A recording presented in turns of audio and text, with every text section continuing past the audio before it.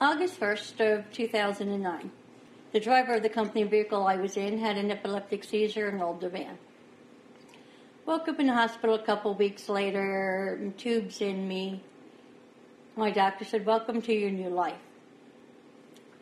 And it took me about 2 years to recover. I went from 21 pills a day down to 10, down to Percocet. And I kept getting prescriptions, and after a while my doctor said no more. I crashed. It took me a month, 2 months maybe, to get completely over it. Because Percocet's a really good drug, a really bad drug actually when you get up there. Because if you just had a little twinge, you get the pain, and then I crashed. And she put me on ibuprofen, which was a good thing. But I just laid in bed and shook for weeks. I had friends who came over to make sure I ate. She used to bring soup every day to make sure I ate. And she said, we were scared. They were very scared. She thought I didn't know what to do. And the doctor said, just let her go because she has to get over it. But it was scary. It scared me. I was never so scared in my entire life than that. Like I said, I took it for just a twinge. I never went back to it or anything else, and I've been on ibuprofen ever since.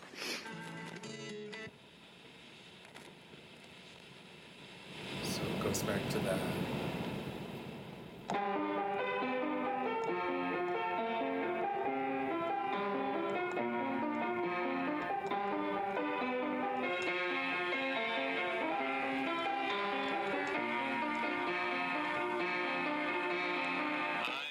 Hi, this is Dave Peterson, and this is Heroin Truth.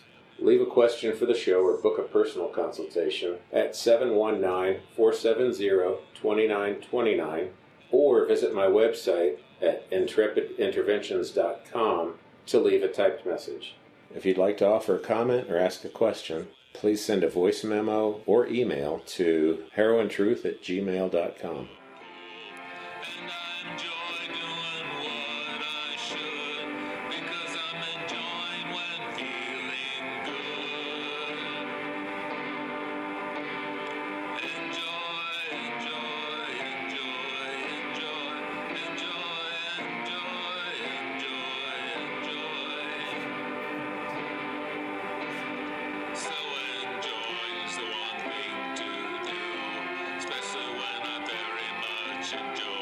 I'll hear whatever you want to talk about. Should we start by introducing you?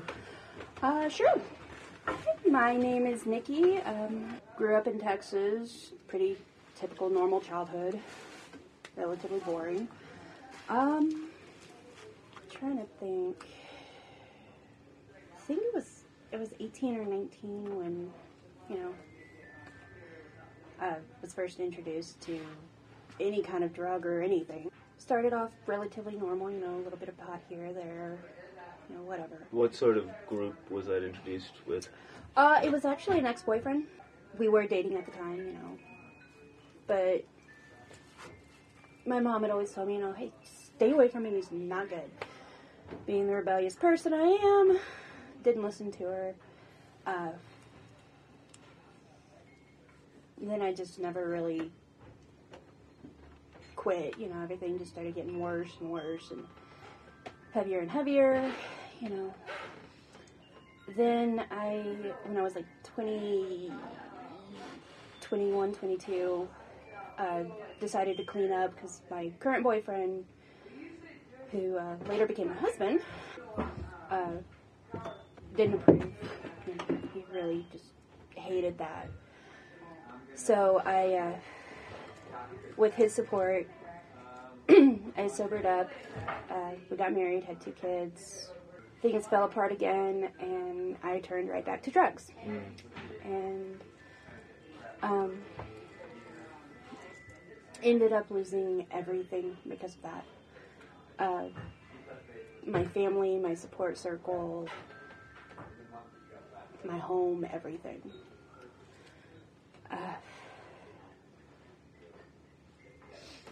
Sorry. Found myself in a completely different town with really no one.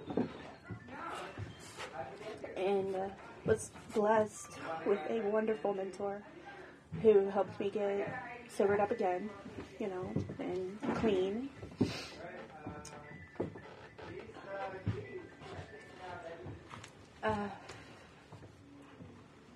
And that was 8 years ago next month.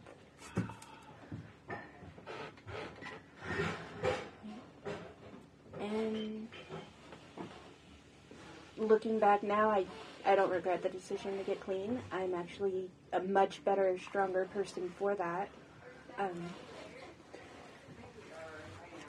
have a wonderful circle of friends now, and a really good support group when I decide to open up to them. Which is another really difficult thing. It's hard for me to open up to people because of, totally different. Anyway, things are looking better. This is going to sound so rude, but with marijuana being my drug of choice, as harmless as it is, but with what it does to me, I don't like it anymore. With it being legal here, that's another really touch and go thing, because our neighbors downstairs, all they do is smoke, and it wafts up. But I have absolutely no desire to go back to where I was, and that's my driving factor. I actually still have very good contact with my former NA mentor, and actually both of them. And anytime there is even the slightest bit of, hey, let's just go back, I know I can call them up at any time and be like, hey, I need some help. How do you build a support group? With me, it was basically forced on me. Honestly, my mentor's like, hey, do this or you're out of this program. I started off with the minimal requirement of NA meetings twice a week, I think it was. And then the more I got comfortable with them, I was going every day. And sometimes a mentor just falls into your lap, sometimes they don't. Sometimes you're assigned one. I was lucky enough to have, which is very uncommon because usually your mentor is a female. I'm not that comfortable opening up to females. So I approached Ian, who was my first mentor, and I was like, hey, a girl's not going to work. So he became my mentor and the first member of my support group. Then the more I opened up to friends and family that, I hadn't pushed away before, it's usually just friends and family and people that you trust within the group that, you feel like you can, hey, I need help,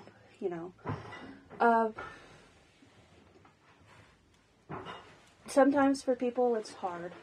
It really is. Because I'm about the most antisocial person you will ever meet. So it took me about 7 or 8 months before I, decided, hey, I need a support circle. I cannot do this on my own. Then it took me about another 2 months to start actually opening up to people enough to let them help me. But that's the first step. Admit that you need help, and then just find people that you know and trust. Specifically, but not all the time, it's easy to find someone who is a recovering addict, because they know where you're coming from. They've been there themselves, and they're going to be the ones that can help you the most. Like I said, I was fortunate enough to have Ian and Stephanie, and who was my second mentor later on. And I have Corey and a couple other friends who aren't recovering, but never even touched anything. The gig girls.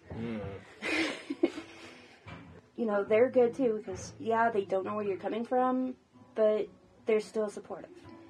And that's the most important part for a circle, in my opinion, is people that are supportive and willing to help you through this.